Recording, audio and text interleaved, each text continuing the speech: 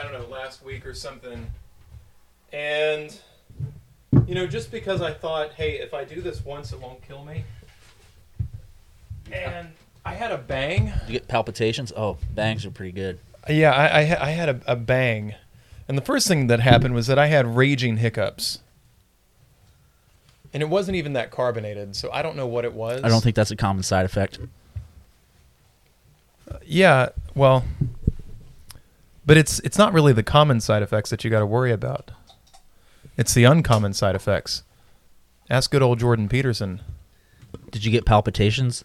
I don't know what I had. Levels are good. Levels are great. Easily as good as they've ever been. Don't really believe you when you say that. Well, if the levels were double plus ungood, I feel like I just need to start using Orwellian words because that'll make me far more relevant. But it's not because everybody realizes, hey, that's so Orwellian. It's because that's just what this situation has become. Yeah, I don't think you're going to be able to make that a thing. That's so Orwellian. Right, so I'm just going to start using Orwellian idioms like double plus ungood. Sounds good. Because, that'll tweet. Newspeak? Newspeak. Yeah. Right. I think that's where we are.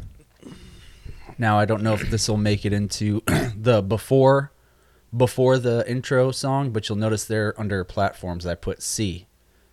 Go ahead. We'll wait. Because I actually went on Apple Podcast Connect. So we do this through Podbean. I went to Apple Podcast Connect. Yeah. Want to know how many ratings we have? How many? 3. Well, we have episodes where 36 people have listened to it. I'm just saying. Well, that's just downloads. I mean, is there a difference between downloads and listens? I don't know. I would have to assume, though, because it's not like there's 36 across the board. True. I still think that there might be a difference between listens and downloads. Because people who are just streaming on, Wi-Fi or whatever this stuff is that's in the air where you get the internet. Yeah. Whatever that's called, LTE. Yeah. 4G. 5G in some places. Which that's a lot of Gs. You're right. I mean, it could be we're getting, 20 some odd people it automatically downloads, but only 3 people, mainly your parents and your brother, are the only ones that are listening. I wouldn't say that. Clearly, because you're the one who said it, and I wasn't the one who said it. You think that's what's going on, though? Yeah. So I don't know. Maybe it's a good time for. No, I gotta give you something here, which I guess I could give this to you, on air proper. Have some Josephus. Oh my goodness. Handouts, homework, handouts. This is too much. Handouts. I've even got notes this week. Am I going to get to talk? I tried to build in talking for you and questions and things of that nature. Well, thanks for that. Yeah, but I really don't think there's... It's another one of these situations where, man, it's biting off a whole heck of a lot. If you say you might have to do another episode... Listen, this is already part 2 of last week. This is a part 2. Okay. So are you suggesting there's a part 3? You haven't suggested you might do a part 3 yet, so I guess you're off the hook. Right, I haven't. So we're just going to treat this as a part 2. You have 11 part 2s that you've alluded to. Yeah. It's true. But this is episode 32, and I'm Justin, and with me always is Byron. Party on, Byron. Party on, Justin.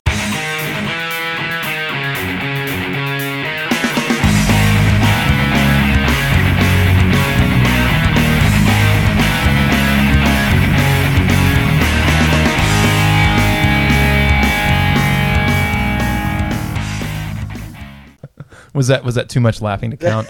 No. Did it lack the requisite? Oh, don't worry. I'll take care of it in post. You do. I do.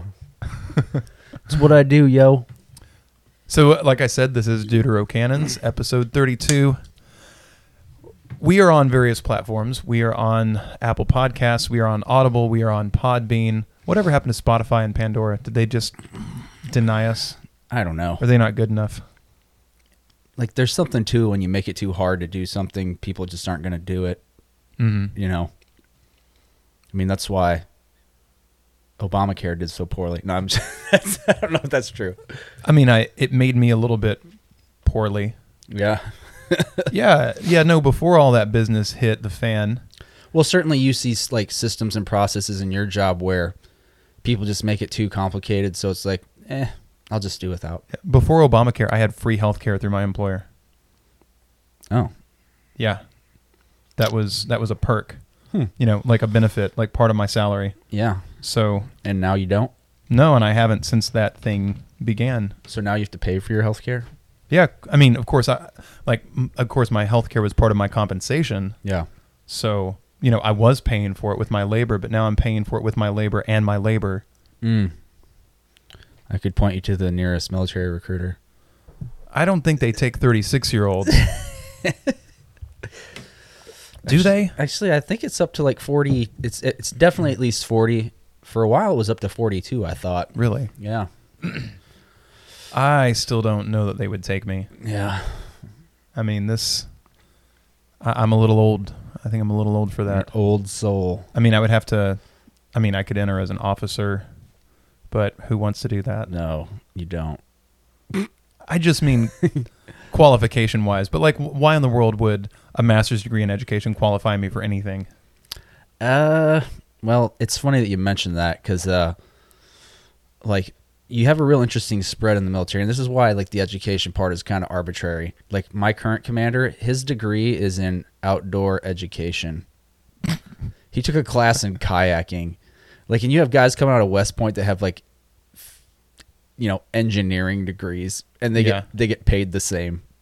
Right. Because really, the degree is just like I don't know what it is. It's an old-fashioned requirement, in my opinion. Yeah. College is dumb. Well, you know, maybe I shouldn't say that college is dumb, but maybe I should just say that we have a lot. You didn't say that. Lot I of said things. that. You said it. There are a lot of things in the world that need to be reformed, and that's a great segue to the topic tonight. But before I get to the topic, I should also say that it'd be great if you are listening to this, if you could like, share, subscribe, comment, tell a friend. Go ahead. We'll wait. That's what Byron put on the board, so I'm reading it. Byron, how about you go ahead and tell us what you mean by that? No, I mean, like, literally, pause it right now. We'll wait. Oh, okay. Right. So you can pause us at any point, and whenever you get back around, I was hoping to just have some. Be here. I thought we could just have some awkward silence for a couple seconds.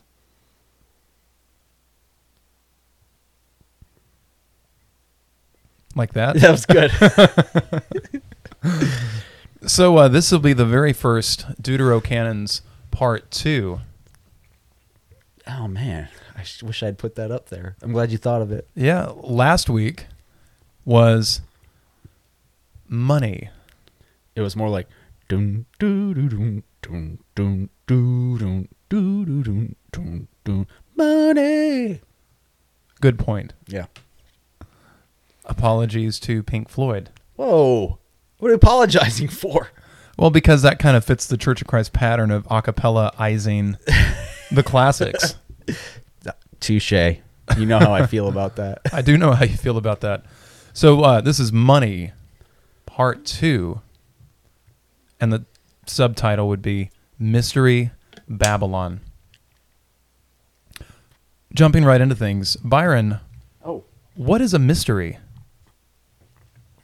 What is I know this is really, really like elementary of me to ask, but what is your understanding of the word mystery as it's used in the scriptures? In the scriptures? Yeah, in the scriptures, which, I mean, you may say is the same thing, but I also wanted to throw that context in to slightly complicate I'm gonna the go. question. I'm gonna go with something kind of simple. I'm gonna say, Okay. that which is hidden. Oh, bingo! Yes! That's like the textbook. You know, look it up in the lexicon or like the the Greek English dictionary. My middle name is Webster. Man, good job. My last name? Also Webster. Yeah, for those of you listening at home, Byron is actually a like a 3 foot, 8 inch, hopefully maybe someday 4 foot tall sitcom character from the mid to late 1980s. What you talking about, Justin? that was like dad joke territory right there. Yeah, it was.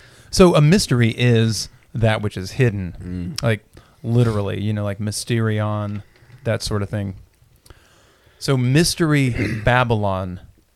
Why in the world would Babylon be a mystery? Well, Byron, what do you know about Babylon? Oh my goodness. What do I know about Babylon? Yeah. Okay. So, hold on. And this can be as basic or as non-basic Well, I'm as going necessary. to go with the Classical Conversations timeline real quick. Let me see if I can say it in my head. So, okay. Hold on. Judah falls to Persia. No. Judah falls to Babylon. Right. Temple destroyed. Babylon falls to Persia. Yeah. That's is that right? Anyways, so the Babylonians, I know they conquered the southern kingdom. Yes. Right. So when we read about Daniel, Shadrach, Meshach, and Abednego, at least the first part, so that would be Nebuchadnezzar. He was the Babylonian ruler. We talked about that before. Same thing with Esther. That occurred in that time period, and then the Medo-Persians conquered Babylon. And so generally Babylon is it's like modern day Iraq, if I'm not mistaken. Yes. So that's what we're talking about, Tigris-Euphrates territory. Mm-hmm. And so that there's, I guess, like some literal history, and then, I did my homework. I listened to all of Revelation, so it also like signifies something. Yes. Which I think is what we're going to talk about. Yeah, it is. So how about we go to that? Just what do you remember from your recent listening through of Revelation about what, the Babylon character that shows up? Because you're talking about an empire and a city so far. So how is that different or similar to what you find in Revelation? So in Revelation, Babylon is a woman of ill repute, it sounds like. Yes. So do you get the idea in Revelation that Babylon is a literal human flesh and blood woman? No. So what might Babylon then It almost seems like signify? it is some sort of like governing body, governing authority, sovereign nation, I don't know, even city that has somehow, I'll say, seduced the rest of the world. Okay, that's a good word. Yes. Yeah, seduced. Okay, so, man, it's a mystery. It's going to involve looking at the Old Testament and the New Testament. It's also going to involve looking at some extra biblical texts, hence your handout of Josephus. Gold star for you, Justin. Handouts, homework. Yeah, handouts, homeworks, notes, the works. Okay, so let me deal with some extra biblical things and see if you're familiar with this. Have you heard the expression "follow the money"? Yes. What's your understanding of how that term is used? So usually, if there's like some nefarious activity going on, I guess it's like a way of oversimplifying the solution. So rather than maybe trying to better understand evidence or the people or whatever the case may be, if you just follow the money, it'll lead you to the source of the problem. Yeah. So that term I found out because that term was in my head as I was doing some research, and that comes its provenance is kind of in the Watergate era, 1970s. Like it started being floated in some news reporting and things of that nature. But the reason I was thinking about follow the money was because I was thinking of this other common phrase that I hear lawyers and people like that use, and it's the Latin phrase "cui bono." Have you heard that one? So not to be confused with pro bono.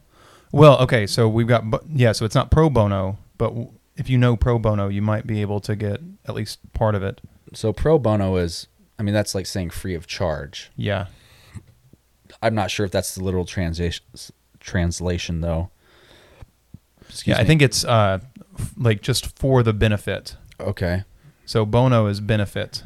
So qui, Qui bono, think like qui and K. yeah, K like in Spanish. Yeah, Like what? What benefit? it's who. Who benefits? Yeah. Qui bono is who benefits. It's a way of Yeah. kind of like follow the money, but maybe Right. maybe a little bit more, maybe a little more beneficial. Mm-hmm. No pun intended. But you can look at things that go on and consider, okay, like who benefits if you're trying to sort out, Yeah. who done it. Right. There's another phrase that I had never heard of before, but I ran into it when I was researching qui bono, and that's cherchez la femme, Mm-hmm. French, That's French. from the 1850s. It comes out of an Alexander Dumas, the guy who wrote Three Musketeers. Yep. So he wrote a mystery where that, I guess, term was coined, cherchez la femme. It means look for the woman. In other words, find the female love interest and you will solve the crime. Ah. And I think that all of that is very much connected to this idea of mystery Babylon. I mean, when you say mystery, things that are hidden, I mean, we do kind of start thinking, okay, like the old TV show Unsolved Mysteries. Mhm. We think Sherlock Holmes. We think of, these detectives who try to discover the hidden things. Yep. And so that's why I was thinking about these phrases. It's like, okay, these are like these kind of mantras or helpful questions to consider Yeah. when you're trying to get to the bottom of a mystery. Right. So, and I thought that the cherchez la femme was especially interesting because with Babylon, Babylon is cast by the scriptures in the book of Revelation, but also in the Old Testament too, as being a woman. Mm-hmm. Now, of course, this is not casting any aspersions at all on the lady folk, Right. because there are plenty of bad male actors, both symbolic and otherwise, in the scriptures. Yeah. So, Well, I mean, and some of this, I don't know if this is a possible explanation, but is Hebrew or Greek, are those gendered languages?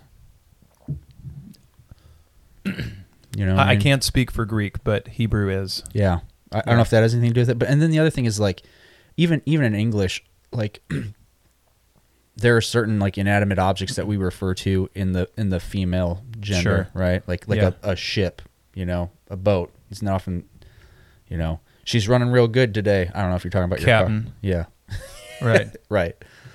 Anywho.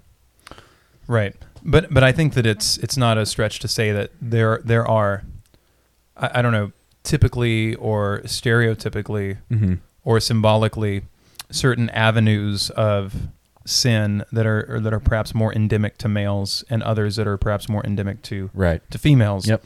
And so the things that we're going to say about Babylon and the ways that these things are portrayed in using feminine imagery, Mm-hmm. that's not to disparage women Right. at all, not even a little bit. It's just to say we're all sinners, I guess. Cherchez la femme. Cherchez la femme, pardon, cherchez la femme. Look for the woman, by God. Look for the woman. Find the female love interest. Solve the crime. I'm also reminded of a passage from Wendell Berry where he says, so long as women do not go cheap for power, please women more than men. Ask yourself, would this satisfy a woman satisfied to bear a child? Would this disturb the sleep of a mother near to giving birth? Mm-hmm. So what we're going to find with Babylon is some going cheap for power. Mm-hmm. Yep. Well, and I mean, like to your point a second ago, like, and I think if people, the three people that are listening to us, probably isn't going to surprise them to hear that, like, we aren't here to pretend that women don't use their womanness to make things happen. And I think we see examples of that in the Bible. I mean, if you look at like Samson and Delilah, that's Yeah, what and she was doing. There are positive uses of things that are particular to females, and there are negative uses, just like there are positive ways of using masculinity and negative ways of using masculinity. Like, Right. obviously, if there's an upside, there's a downside. So, in light of Charcey La Femme, let's think about the two women, because in Revelation, Babylon is juxtaposed, like the whore of Babylon is juxtaposed, and may as well just go ahead and throw that word out. Whore of Babylon, the adulteress. Mm-hmm. She's juxtaposed with a virtuous woman, Right. and that's something that we're going to see in the Old Testament. But before we get there, let's think about the symbolism of some wicked women in the scriptures, like in the Old Testament. Okay. So the first one, it could be wicked women. Like you could have a wicked woman generally, like, kind of always and everywhere. This woman is wicked. And then you could have like a woman who happens to do something wicked in the particular. Mm-hmm. And so I'd like to look at both. So would it be safe to say we're looking for woo-hoo, wicked women? I don't know that song. No. It's actually like witchy woman or something like that. Oh, yeah. Never mind. That's before my time. Also mine. I just thought you would enjoy another I do enjoy it. acapella rendition of a non-acapella song. So how about Eve? Kind of what's her downfall? What's up with Eve? Yeah. What's her downfall? Yeah. So like, we all know what she did, but Right. why did she do what she did? A desire to be like God, Okay, that was part of it. giving into a temptation of the flesh. I think Mhm. we talked about that a little bit when we talked about the freedom in the flesh. Mm-hmm. Was that where it was? But this idea of like it being pleasing to the eye and good for Mhm. food, I mean, I don't think that was necessarily that she was hungry. Maybe she was hungry. I don't know. Yeah. Yeah, she saw it was good for food and desirable for making one wise. Mm-hmm. She was deceived. Right. And, the New Testament tells us as much. She was deceived. What about old Lot's wife? Lot's wife. So looked back when she wasn't supposed to, turned into a pillar of salt. So gave into temptation, maybe. Yeah, so she looked back. I mean, that's like, kind of generic though, because right. Eve was also tempted. Right, you could argue. and men give into temptation. Right. But with Lot's wife, like, what was she looking back at? Like, what did that looking back symbolize? What was its meaning?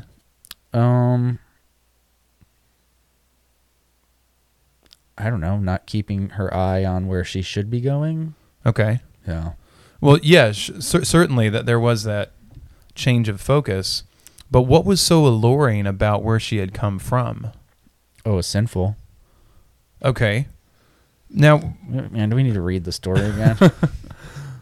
yeah, well, I mean, so You told me to read Revelation. You I didn't tell know, me- I know. We'll get there. Okay. We'll get there.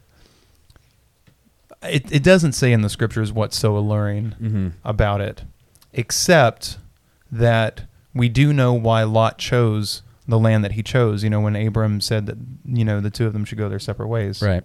So why did Lot choose?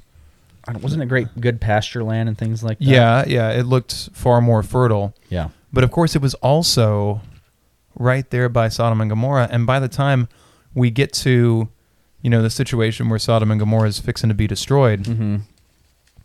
we've got Lot not living on the outside, but living on the inside. Right. So I think it's like just the whole city thing. City life. Yeah, so in a sense we have like Abraham out here kind of in the bush, Yeah. kind of in a rural place. Roughing it. Roughing it. And then we have Lot and his family in this city. Modern convenience. I think so. Yeah, that's interesting. I never thought about that. I think it was probably like good food, good entertainment, Mm-hmm.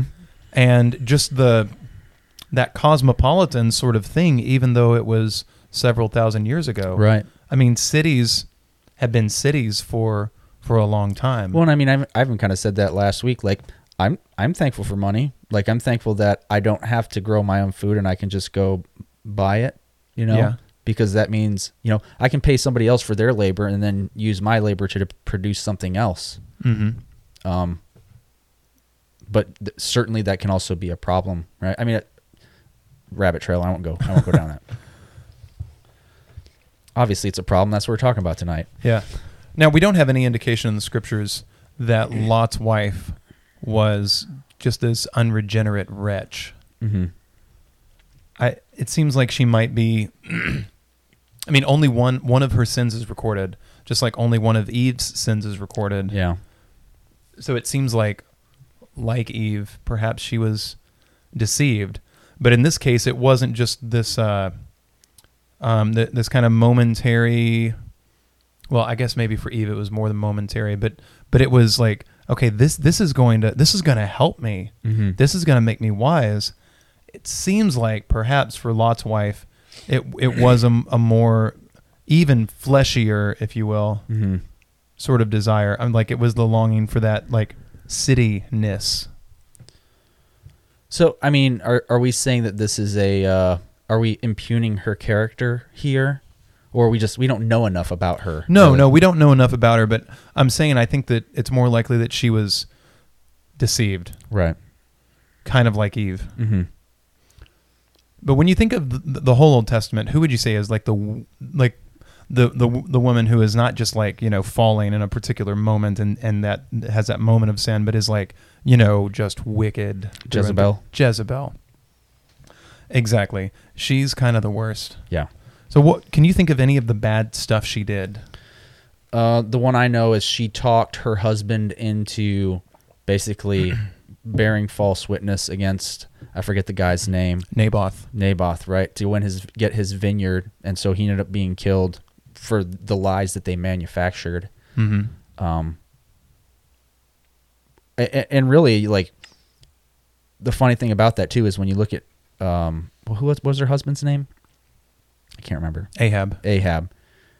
Like he wasn't going to do it. Like, she really pressured him into it, and if I recall, kind of like questioned his manhood. Definitely. Yeah. Like, aren't you the king of Israel? Yeah. Well, how's that to talk to the king of Israel? Yeah, for sure. Not great. What can you think of anything else that she did that was exceptionally wicked? No. Killed the prophets of God. Did she? Yep. Yeah, because I knew I didn't like her. Yeah, she worshipped the gods of her people, and she was a. Let's see. She worshiped Baal? Oh yeah. Yeah. Yeah, Baal, Asherah, all of those. I'm trying to think. Where did she come from? Like Jebusite? Was she a Jebusite?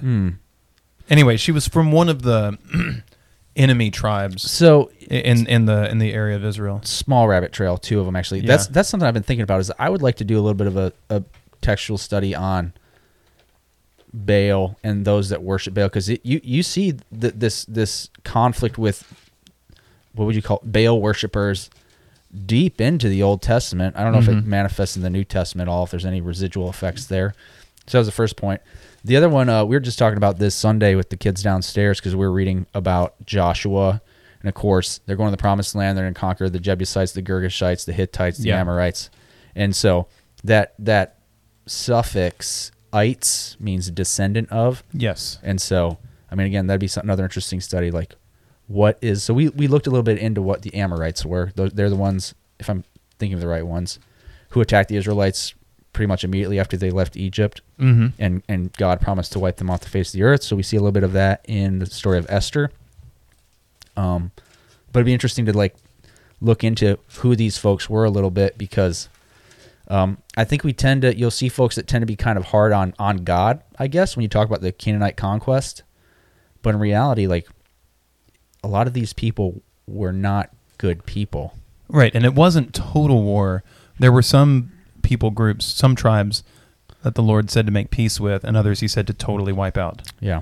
And some he said it seems like to sort of give a choice. Right. And then that mandate of total war was taken away by the time you get to, I think, the first chapter of Judges, which that's kind of an interesting aside. Right. So I was just trying to look up where Jezebel came from. I mean, I know that it was one of those political marriages. Oh man, I've referenced this story myself, but what book are we in? I'm in First Kings. Yeah. Yep. Ahab, son of Omri. Jezebel, the daughter. She was a Sidonian. She was the daughter of Ethbal, king of the Sidonians, and he went and served Baal and worshipped him. Then he set up an altar for Baal in the temple of Baal, which was built in Samaria. Ahab made a wooden image. Ahab did more to provoke the Lord God of Israel to anger than all the kings of Israel who were before him. In his days, Hiel of Bethel built Jericho. He laid its foundation with Abiram, his firstborn, which means that he killed his firstborn son and, like, you know, either put his blood or put him, like, in the cornerstone of the city, which fulfilled the prophecy that the Lord had spoken through Joshua, son of Nun, that if anybody ever tried to build Jericho again, it would be at the expense of his own first son. It's like, well, yep, that happened.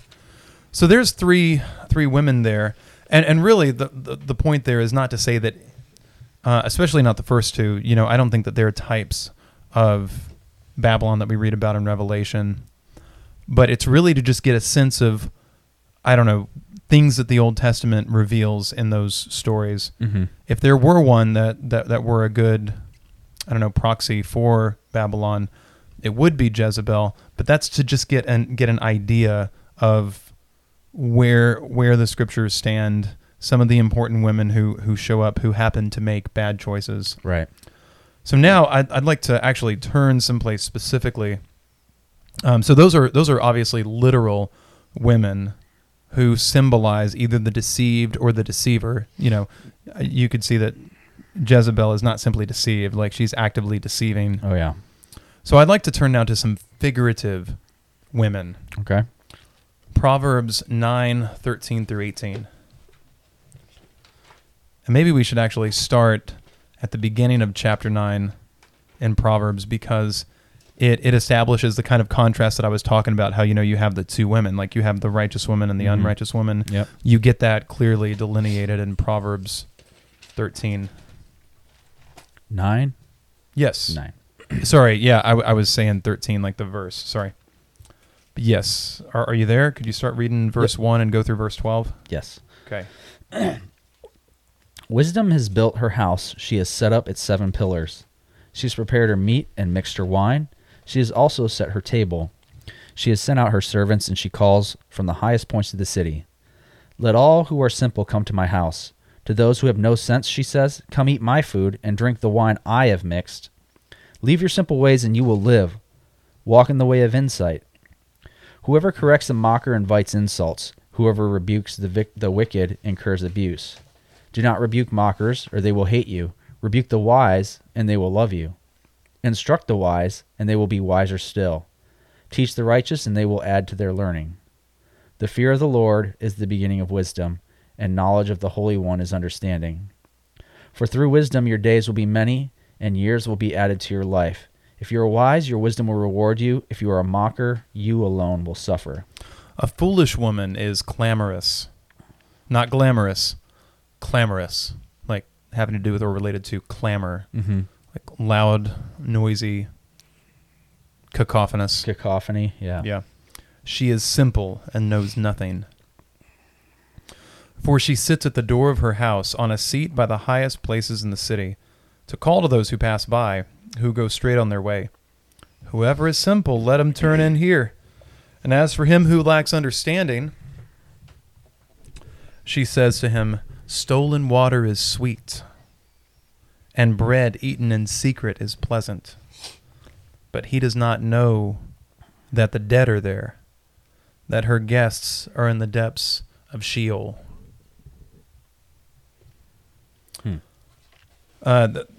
Elsewhere, earlier in Proverbs, it talks about the wayward woman, and it also,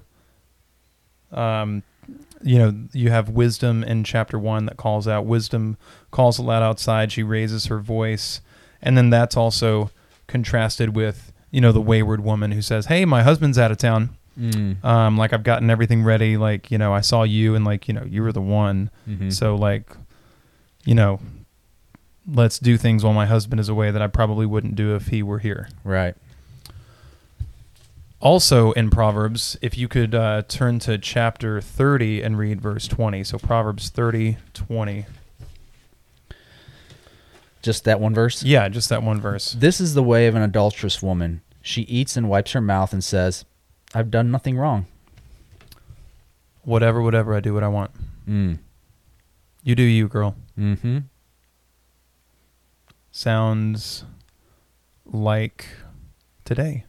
It does.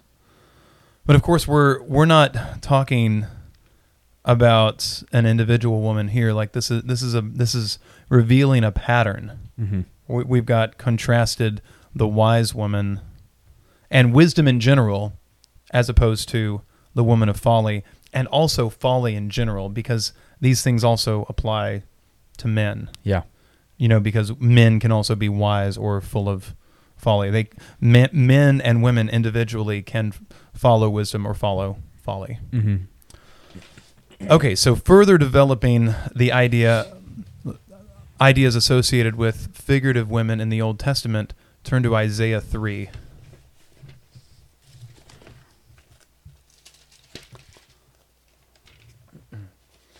And let's see.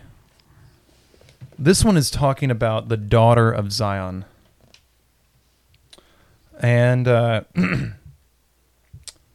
let's see. Is it 16? Yeah, 16 through, I believe, the end of the chapter. Yeah, so how about you take like 16 through 20, and then I'll clean it up. The Lord says, the women of Zion are haughty, walking along with outstretched necks, flirting with their eyes, strutting along with swaying hips, with ornaments jingling on their ankles. Therefore the Lord will bring sores on the heads of the women of Zion. The Lord will make their scalps bald. In that day the Lord will snatch away their finery, the bangles and headbands and crescent necklaces, the earrings and bracelets and veils, the headdresses and anklets and sashes, the perfume, bottles and charms. That was 20. And the rings, the nose jewels, the festal apparel, and the mantles, the outer garments, the purses, the mirrors, the fine linen, the turbans, and the robes. And so it shall be. Instead of a sweet smell, there will be a stench. Instead of a sash, a rope. Instead of well-set hair, baldness. Instead of a rich robe, a girding of sackcloth. And branding instead of beauty. Your men shall fall by the sword, and your mighty in the war. Her gates shall lament and mourn, and she, being desolate, shall sit on the ground. So, daughter of Zion, you reckon that's only talking about women? No. No, it's more than that. I mean, that's the imagery. But the daughter of Zion is really just Like mankind? Jerusalem? Israel. Yeah. It says judgment on Jerusalem and Judah. Exactly. Subheading here. Exactly. So this is what is, I mean, Judah had become by the time of Isaiah. They weren't like the wise woman in the Proverbs. Right. They were like the woman of folly, like the adulteress who wipes her mouth and says, "I have done nothing wrong." Right. That's what they had become. Like they had become a nation of Jezebels, essentially. And that doesn't mean that each and every one bore equal guilt necessarily, but like it's enough that the entire nation can be characterized with these generalizations.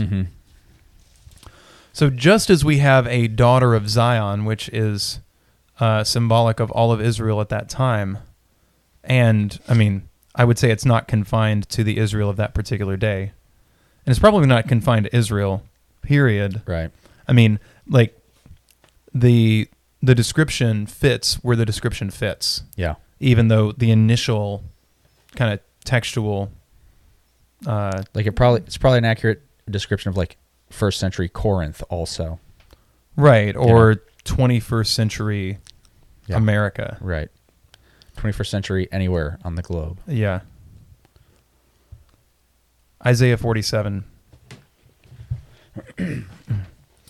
Isaiah 47 shifts from the daughter of Zion to Mine says the fall of Babylon. the daughter of Babylon. And I do hope that even before we've gotten here that we are doing something to uncover the mystery. So I'll start, and then let's see, there are 15 verses. So I guess I'll probably stop after 7 or 8. Okay. And then you can pick it up from there. Come down and sit in the dust, O virgin daughter of Babylon. And you might reckon that perhaps there are like quotation marks around virgin. Sit on the ground without a throne, O daughter of the Chaldeans. For you shall no more be called tender and delicate. Take the millstones and grind meal. Remove your veil. Take off the skirt. Uncover the thigh. Pass through the rivers. Your nakedness will be uncovered. Yes, your shame will be seen. I will take vengeance, and I will not arbitrate with a man. As for our Redeemer, the Lord of hosts is his name, the Holy One of Israel. Sit in silence and go into darkness, O daughter of the Chaldeans, for you shall no longer be called the Lady of Kingdoms. I was angry with my people. I have profaned my inheritance, and given them into your hand, and showed them no mercy. On the elderly you laid your yoke very heavily, and you said, I shall be a lady forever. So that you did not take these things to heart, nor remember the latter end of them. Now then, listen, you lover of pleasure, lounging in your security and saying to yourself, I am, and there is none besides me. I will never be a widow or suffer the loss of children. Both of these will overtake you in a moment, on a single day, loss of children and widowhood. They will come upon you in full measure, in spite of your many sorceries and all your potent spells. You have trusted in your wickedness and have said, no one sees me. Your wisdom and knowledge mislead you when you say to yourself, I am, and there is no one besides me. Disaster will come upon you, and you will not know how to conjure it away. A calamity will fall upon you that you cannot ward off with a ransom. A catastrophe you cannot foresee will suddenly come upon you. Keep on then with your magic spells and with your many sorceries which you have labored at since childhood. Perhaps you will succeed, perhaps you will cause terror. All the counsel you have received has only worn you out. Let your astrologers come forward, those stargazers who make predictions month by month. Let them save you from what is coming upon you. Surely they are like stubble, the fire that will burn them up. They cannot even save themselves from the power of the flame. These are not coals for warmth. This is not a fire you sit by. That is all they are to you. These you have dealt with and labored with since childhood. All of them go in their error. There is no one that can save you. And my verse 15 says this, Thus shall they be to you, with whom you have labored, your merchants from your youth. They shall wander each one to his quarter, no one shall save you. So, daughter of Babylon. So what do you think might be a difference between, let me shelve that for a second. Is there any description here of daughter Babylon that sticks out to you for whatever reason? So like knowing what we read in Revelation. Anything at all, like anything that happens to stick out, Revelation notwithstanding. So the thing with the millstone sticks out because I know that that was part of it. Okay. Yeah,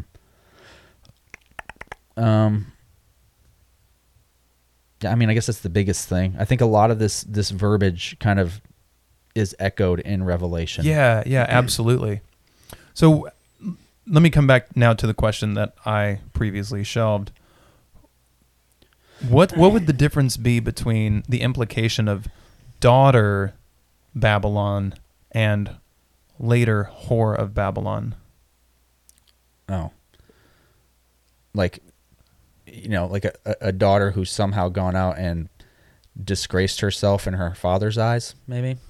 Okay, so yeah, I think that the word daughter is significant. Yeah. Because there's like time has passed between the prophecy of Isaiah and the prophecy of Revelation, Mm-hmm. and I would say that the Babylon being discussed in Revelation was future still for like in the time of John. Not that Babylon wasn't present. Right. Like I would say that Babylon has been a constant presence, but the Babylon specifically being described, like the judgment of Babylon Mm-hmm. that we see in Revelation, like that was not something that was just fixing to happen during the time of John. Right. So I think when we get to Revelation and what we see, like the descriptions that we see of her, I think she grew up. Yeah. But already when daughter, like even young Babylon had serious problems. Right. I mean, I am, and there is no one else besides me. Yeah. I mean, that's almost what I was tempted to say is it's like this Babylon is like, I don't want to say daddy's little girl, but maybe like daddy's wayward daughter, but still a daughter. Whereas Yeah, she's got some attitude. Right. Yeah. Whereas now it's like, I don't even know this chick anymore when she gets to Revelation, Yeah. you know? Yeah. Like at this point, maybe something could be done, but like even the prophecies here are like, you think that like, well, what does it say? Verse 8. You say, I am, and there is no one else besides me. I shall not sit as a widow, nor shall I know the loss of children. But these two things shall come to you in a moment, Yeah. in one day. So the bad attitude was, I guess that the indication is that, however bad she was here, Mm-hmm. she was going to get worse. Mm-hmm. And the attitude wasn't going to change. Yeah. And again, we're not talking about an actual historic person Mm-hmm. here. Something else is being described. So I'd say that that's one part of Babylon. So daughter of Babylon, and kind of foreshadowing what we're going to read in Revelation with the prostitute, the whore of Babylon. But let's dig into Babylon itself, like more of the historic Babylon for a minute. How much time do we have left? Like 25 minutes? Yeah. Okay. I think we can do it, maybe. Okay. Babylon. What's the origin there? Because like you took us back to say Daniel. Babel. Okay, Babel.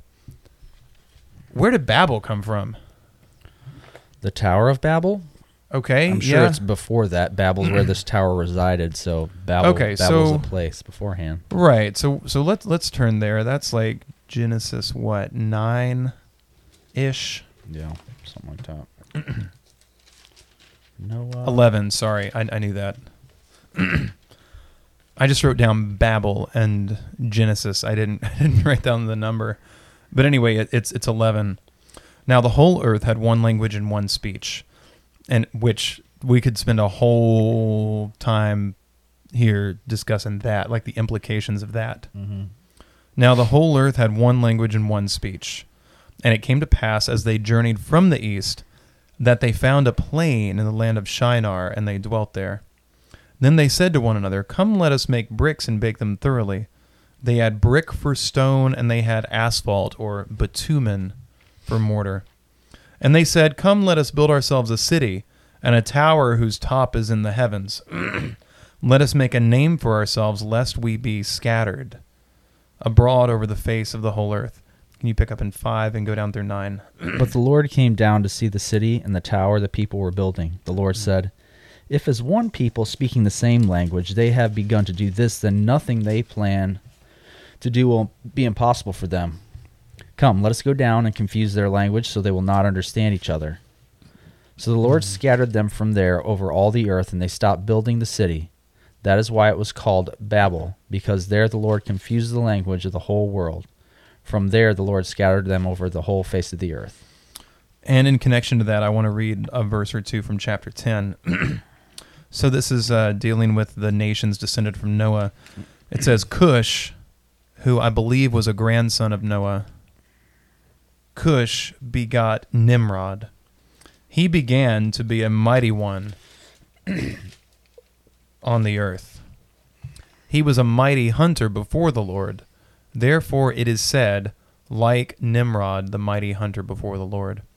And the beginning of his kingdom was Babel, Erech, Akkad, and Calneh in the land of Shinar.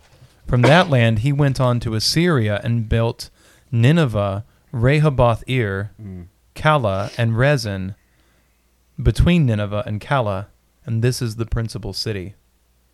So that's the person between Noah and Abraham that we actually know the most about, scripturally speaking, is Nimrod. And it says that it's Nimrod who built not just Babel, but Nineveh too. And if we think of what are the two centers of evil in the Old Testament? It's like Babel and Nineveh. You have Babylon and you have Assyria. Well, hence Josephus. Let's see what old Josephus has to say about that. Now, of course, what we're about to take a look at is not the scriptures. And so maybe this is not accurate. But this is a 2,000-year-old account-ish of something that happened 2,000 years before that. But I do tend to, appreciate Josephus a good bit. And I think that he's got some insight that's worthy of considering. So if you turn to, let's see, is it chapter 6, 5? 4. Yeah. Let's see. I'm just yeah. It's chapter 4. It says, concerning the Tower of Babylon and the confusion of tongues. So what I'm about to read comes from Josephus of the Antiquities of the Jews, Book 1, containing the interval of 3,833 years from the creation to the death of Isaac. So for those of you keeping score at home, Josephus was a Jewish historian, and he was a Jewish military leader who was captured by the Romans, and he ended up getting sent to Rome, and in the process of his time in Rome, he, I guess, became favored by the Romans, and he ended up telling the emperor about the Jews, and was sort of commissioned by the emperor to collect like a history of the Jews. And so this is, if you see like the collective works of Josephus, that's what this is. That's what this is from, rather. Anything to add about Josephus that is important? Nope. That you know of? Okay. So again, this is concerning the Tower of Babylon and the confusion of tongues. Now the sons of Noah were 3, Shem and Japheth and Ham, born 100 years before the deluge. These first of all descended from the mountains into the plains and fixed their habitation there, and persuaded others who were greatly afraid of the lower grounds on account of the flood. Which, that was something that I had suspected before I ever read Josephus, since I've lived for 6 years in a floodplain. Yeah. They were greatly afraid of the lower grounds on account of the flood, and so were very loath to come down from the higher places to venture to follow their examples. So they were going to have to induce them somehow to get there. Can I just mention, too, like looking at, so I have a map that accompanies the Tower of Babel, and then the, kind of how the people are just dispersed. And so if you think about that, Mount Ararat's in modern-day Turkey, and so when they're talking about, so we're talking about Babel, again, this is the Tigris and Euphrates River valleys, as is Nineveh, although Nineveh is further up north. So when they're descending out of the mountains, we're talking about the very mountainous regions of Turkey and Iran coming down into modern-day Iraq, into, the Fertile Crescent. So yes. This is the low ground we're talking about. Now the plain in which they first dwelt was called Shinar. God also commanded them to send colonies abroad for the... Sorry, I've got a staple here. Through the peopling of the earth, that they might not raise seditions among themselves, but might cultivate a great part of the earth and enjoy its fruits after a plentiful manner. So the picture there is agrarian. God wanted them to get out of town and spread out and cultivate the earth, and so that there wouldn't be seditions. So like, God wanted them to spread out and not fight. Yeah. But they were so ill-instructed that they did not obey God, for which reason they fell into calamities, and were made sensible by experience of what sin they had been guilty of. For when they flourished with a numerous youth, God admonished them to send out colonies. But they, imagining the prosperity they enjoyed was not derived from the favor of the Lord, but supposing that their own power was the proper cause of the plentiful condition they were in, did not obey him. Nay, they added to this their disobedience to the divine will, the suspicion that they were therefore ordered to send out separate colonies, that, being divided asunder, they might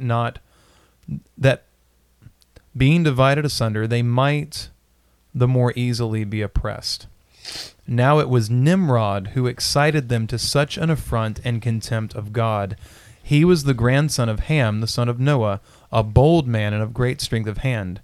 He persuaded them not to ascribe it to God, meaning like his own strength. You know, he didn't want anybody to give God the credit for making him strong. Mm-hmm.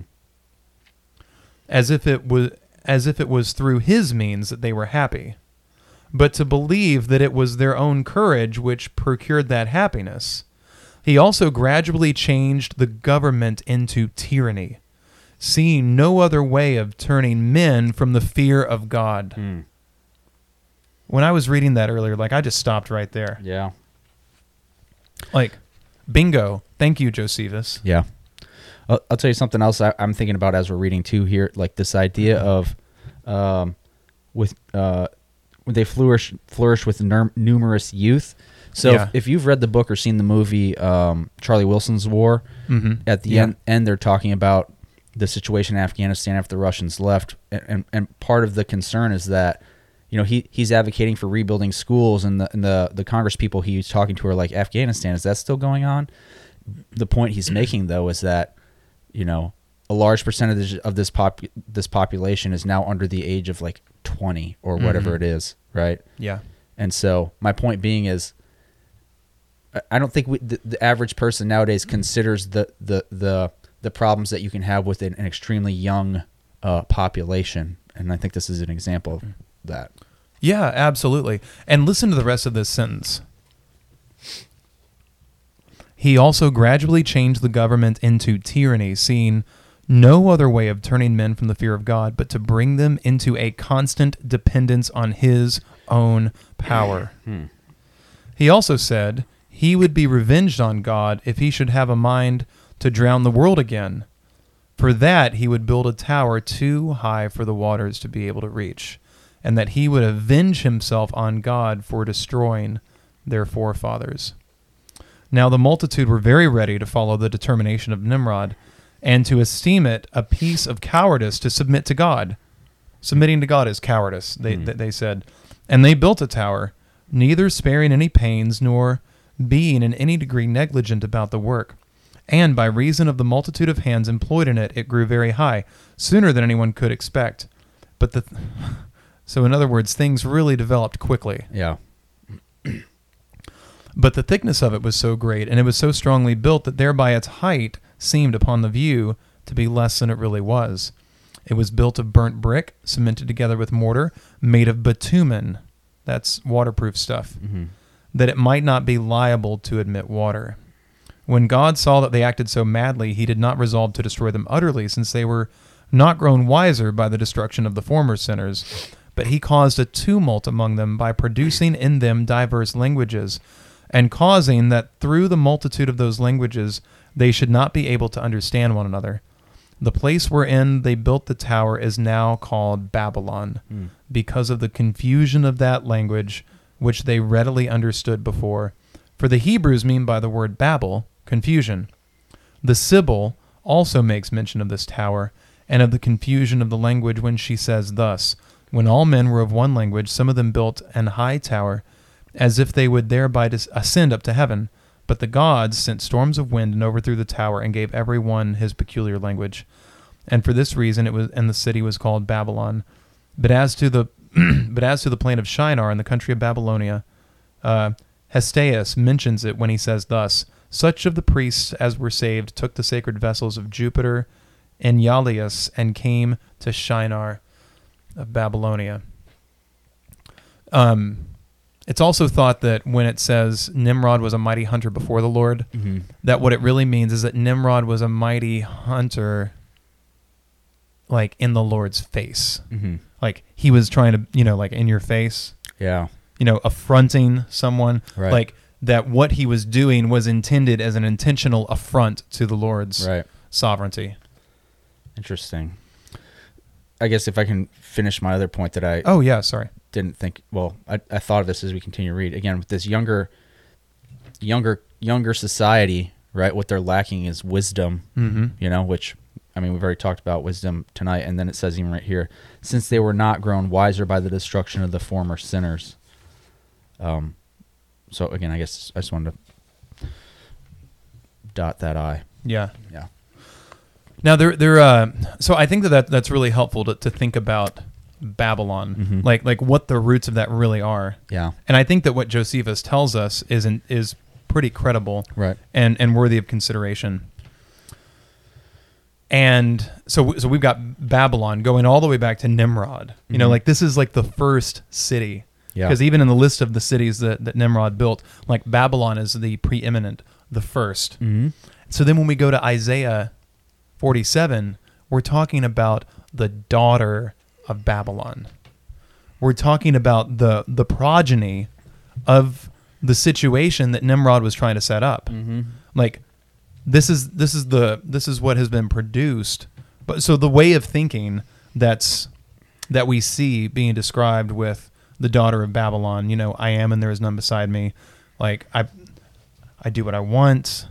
I'm not going to be a widow. Like I'm impervious. And it's kind of like in your face, God. Exactly. Yep. Like we see the correlations. Like father, like daughter. Like father, like daughter. So I don't know. Do we have time? I mean, we're at just short of an hour. Just short of an hour. Yeah. Okay. Revelation. Let's tie a bow on it. Let's try. Let's try at least.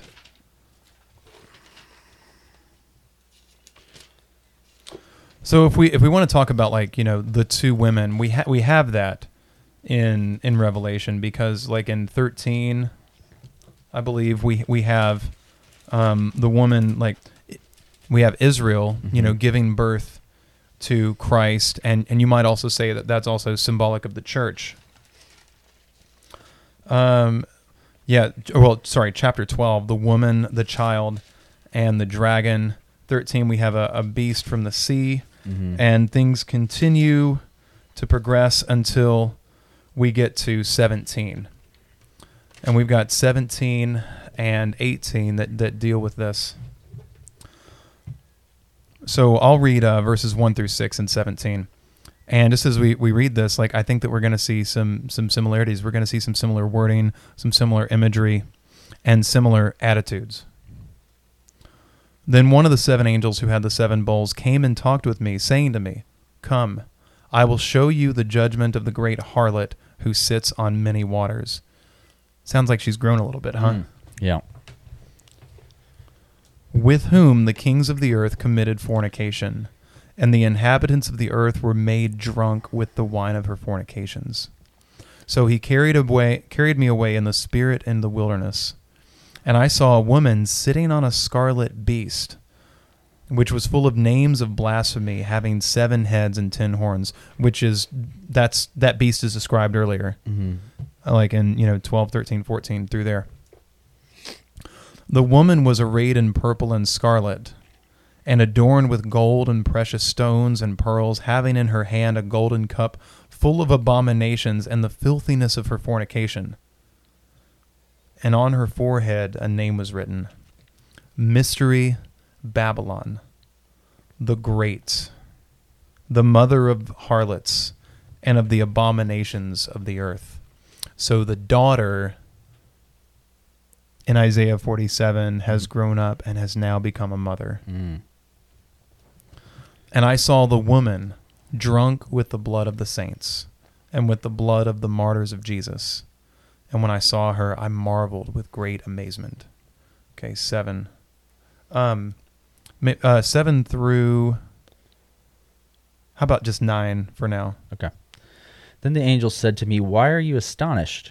I will explain to you the mystery of the woman and the beast she rides, which has 7 heads and 10 horns. The beast which you saw once was, now is not, and yet will come up out of the abyss and go to its destruction. The inhabitants of the earth, whose names have not been written in the book of life from the creation of the world, will be astonished when they see the beast, because it once was, now is not, and yet will come. This calls for a mind with wisdom. The 7 heads are 7 hills on which the woman sits. There are also 7 kings. 5 fallen, 1 is, the other has not yet come, but when he does come, he must remain only for a while, for only a little while. And then 15 through 18. Then the angel said to me, The waters you saw, where the prostitute sits, are peoples, multitudes, nations, and languages. The beast and the 10 horns you saw will hate the prostitute. They will bring her to ruin and leave her naked. They will eat her flesh and burn her with fire. For God has put it into their hearts to accomplish his purpose by agreeing to hand over to the beast their royal authority until God's words are fulfilled. The woman you saw is the great city that rules over the kings of the earth. Okay, so clearly not a single person. Mm-hmm. That's not what we're talking about here. Okay, so is there any indication as to the scope of this entity's influence? I mean, it seems like it's the whole world. The whole world. Yeah. Like the waters that you saw her sitting on, that's everybody. Yeah. The multitudes, the nations, the languages. And there's some sense in which she reigns over the kings of the earth. Yeah. Even. Mm-hmm. And as we keep reading, we're going to see a development, or like the relationship between the woman and the kings of the earth and the merchants be further described. So I'm going to pick up in 18. After these things I saw another angel coming down from heaven, having great authority, and the earth was illuminated with his glory. And he cried mightily with a loud voice, saying, Babylon the great is fallen, and has become a dwelling place of demons, a prison for every foul spirit, and a cage for every unclean and hated bird. For all the nations have drunk the wine of the wrath of her fornication. The kings of the earth have committed fornication with her. And the merchants of the earth have become rich through the abundance of her luxury. And I heard another voice from heaven saying, Come out of her, my people, lest you share in her sins, lest you receive her plagues. For her sins have reached to heaven, and God has remembered her iniquities. Render to her just as she has rendered to you, and repay her double according to her works. In the cup which she has mixed, mix double for her. In the measure that she glorified herself and lived luxuriously, in the same measure give her torment and sorrow. For she says in her heart, I sit as a queen, and am no widow, and will see no sorrow. Therefore her plagues will come in one day, death and mourning and famine, and she will be utterly burned with fire, for strong is the Lord God who judges her. Sound familiar? Mm-hmm. Just like Isaiah 47. Yep. Okay, could you pick up in verse 9 through 20? When the kings of the earth who committed adultery with her and shared her luxury see the smoke of her burning, they will weep and mourn over her. Terrified at her torment, they will stand far off and cry, Woe, woe to you, great city, you mighty city of Babylon. In 1 hour your doom has come. Through what now? 20. Okay. The merchants of the earth will weep and mourn over her because no one buys their cargoes anymore, cargoes of gold, silver, precious stones, and pearls, fine linen, purple, silk, and scarlet cloth, every sort of citron wood, and articles of every kind made of ivory, costly wood, bronze, iron, and marble, cargoes of cinnamon and spice, of incense, myrrh, and frankincense, of wine and olive oil, of fine flour and wheat, cattle and sheep, horses and carriages, and human beings sold as slaves. They will say, The fruit you longed for is gone from you. All your luxury and splendor have vanished, never to be recovered. The merchants who sold these things and gained their wealth from her will stand far off, terrified at her torment. They will weep and mourn and cry out, Woe, woe to you, great city, dressed in fine linen, purple and scarlet, and glittering with gold and precious stones and pearls. In 1 hour such great wealth has been brought to ruin. Every sea captain and all who travel by ship, the sailors, and all who earn their living from the sea will stand far off. When they see the smoke of her burning, they will exclaim, 'Was there ever a city like this great city?' They will throw dust on their heads, and with weeping and mourning cry out, 'Woe, woe to you, great city, where all who had ships on the sea became rich through her wealth. In 1 hour she has been brought to ruin. Rejoice over her, you heavens. Rejoice, you people of God. Rejoice, apostles and prophets, for God has judged her with the judgment she imposed on you.'" Okay, so whatever this Babylon thing is, that's symbolized both in the Old Testament and the New Testament as this queen, this woman of ill repute, this whore. Like, what? I don't know who's torn up about her fall. Merchants, sailors, kings. Yeah. And this is what's so fascinating to me. Like, I think that it's, sometimes people get real tore up about reading Revelation because they either want to like make every little thing totally intensely literal, or they try to make everything so figurative as to mean almost nothing. Yeah. Like to mean almost anything and therefore almost nothing. Yeah. But the more that I read, and when I read this in the context of knowing where Babylon started and what Nimrod was up to, reading about various women of ill repute, the difference between folly and wisdom, reading about the sins of daughter Zion, reading about daughter Babylon, and then reading this, I think kind of some clear things emerge. Mm-hmm. Like, so we're reading along here, and okay, Scarlet Dragon, okay, so maybe that's literal, maybe it's not. But when it's talking about kings of the earth, that's pretty decently clear. Mm-hmm. Because there are kings in the earth. Yeah. Or, even if they're not called kings anymore, who may as well be. Mm-hmm. I mean, they function in a similar manner. We have merchants. Mm-hmm. We have sailors. So, I don't know. Any thoughts along those lines? Yeah, I mean, it's hard not to start to like look at historic events or present events and start to like, I don't know, Connect dots. make assumptions. Yeah. Yeah, I mean, and just like in both with daughter Zion and daughter of Babylon, there's this there's a lot of luxury. Mm-hmm. But remember how it said, gone is the braided hair, gone are the purses, gone are the turbans, gone are the sashes, gone's the jewelry. Mm-hmm. Like clearly, like whatever this thing is, not only is it symbolized by this luxurious stuff, but like that's kind of what it actually generates literally. Mm-hmm. Like abundant wealth frivolously spent. Yeah. And we have that here. I mean, everything from gold and silver, Yep. all the way down to human trafficking. Spices and yeah.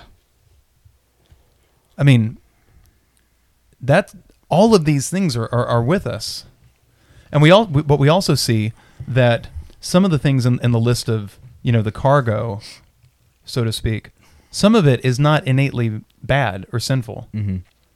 but we see that it's intertwined, like it's mixed with things that are. And I wonder if that's also symbolized by, like the nations drinking the wine that she mixes. Mm-hmm. It's like, well, what's wrong with wine? Well, I mean, nothing. Jesus turned water into wine. Mm-hmm. Except that we know that, like, too much of it is bad. Right. And we're definitely not supposed to get drunk. Mm-hmm. I mean, just, kind of playing that out. And we also know that stuff can be mixed with it that makes it worse. Right. And like the cargo, Mm-hmm. there's nothing wrong with gold and silver.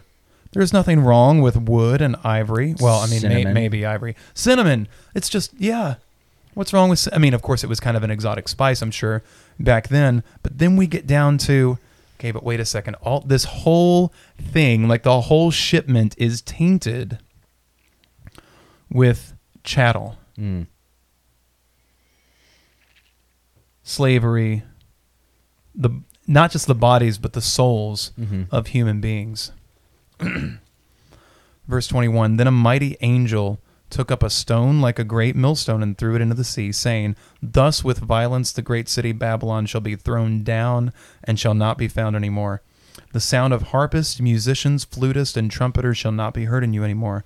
No craftsman of any craft shall be found in you any more. And the sound of a millstone shall not be heard in you any more. The light of a lamp shall not shine in you any more, and the voice of bridegroom and bride shall not be heard in you any more. For your merchants were the great men of the earth. For by your sorcery all nations were deceived. And in her was found the blood of prophets and saints and all who were slain on the earth.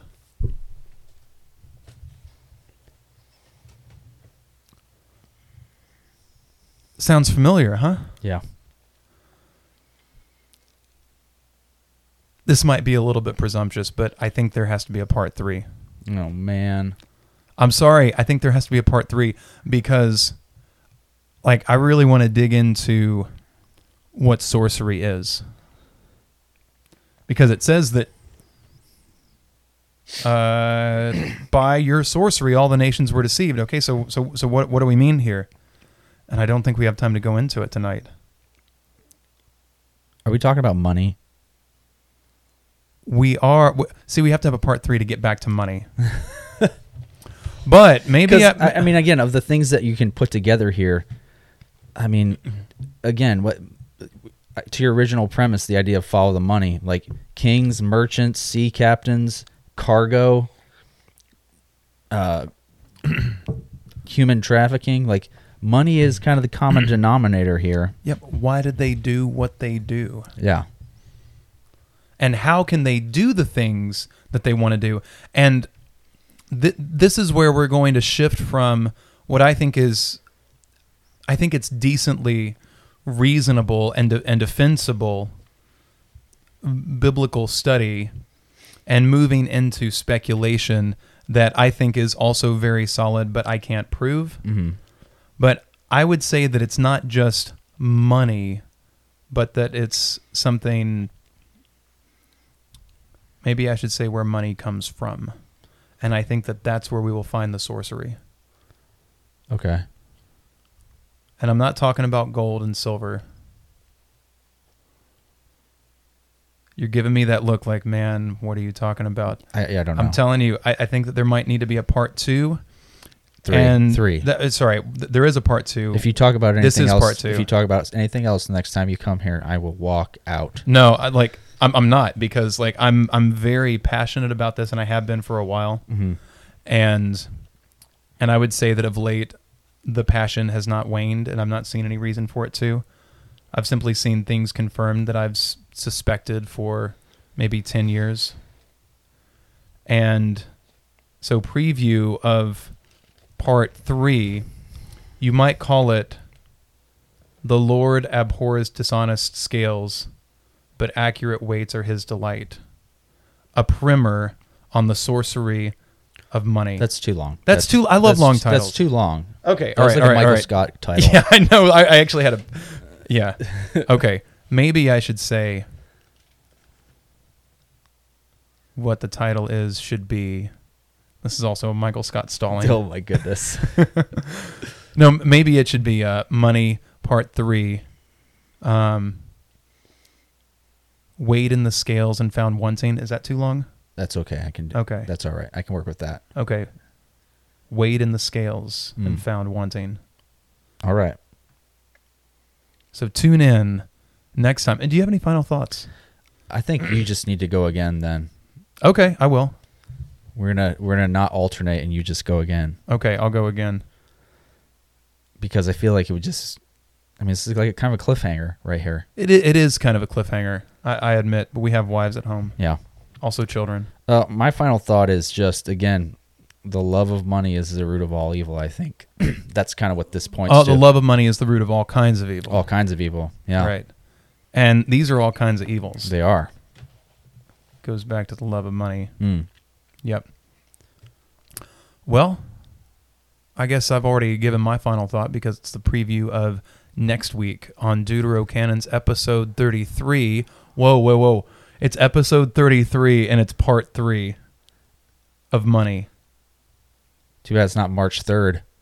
I know, that would have been great. 2033. What was that title that you just said again? I said, Weighed in the scales and found wanting. weighed in the scales and found wanting. We'll edit that burp out. Yeah, thank you. I ate chili before I came. That's what happens when you do podcasts after you eat. It is. Okay. So, man, I want to keep going, but back to our families. Yep.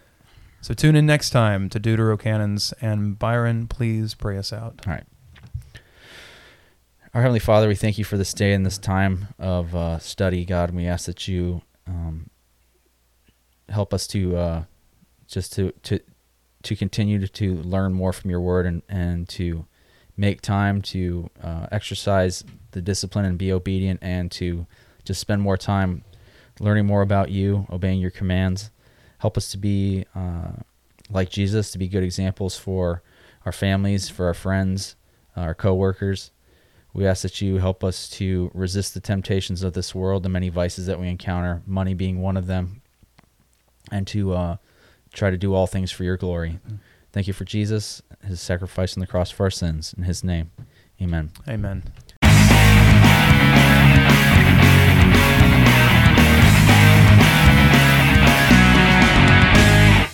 To be continued. Same Deutero time. Same canon channel.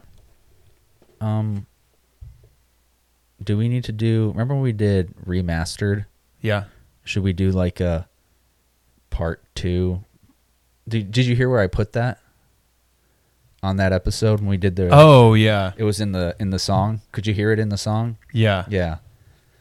So should we do a part 2 to stick into the theme song? Yeah, sure. What are we saying? Part 2! Or how about like sequel? No. The second. Or it could be part 2. Like with that weird pause? Part 2. Yeah, with a weird part 2. Yeah, but it's going to be going while the music is playing or Okay. immediately following it, so it's got to be... has to stick out enough.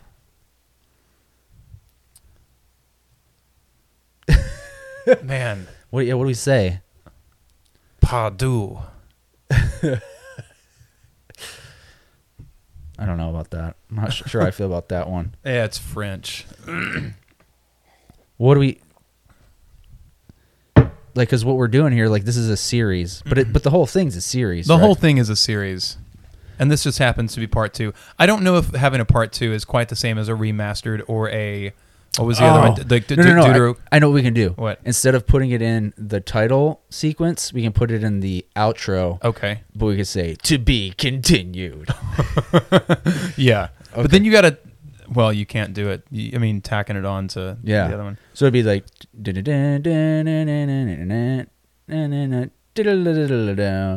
To be continued.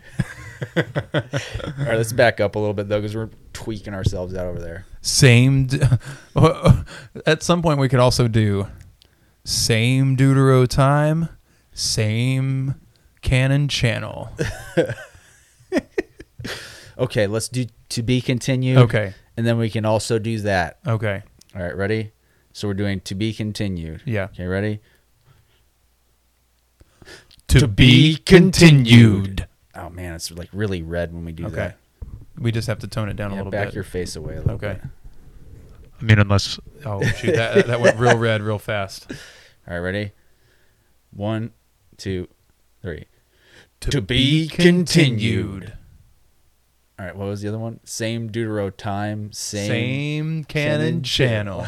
Okay, ready? Except, like, we should split it up. Okay. How about I say same Deutero time? Same canon channel. All right, let's try that again. Ready? Same Deutero time? Same canon channel. I think we need more intensity on yours. Okay. All right. All righty. More intensity. Oh, okay. Intensity. Ready?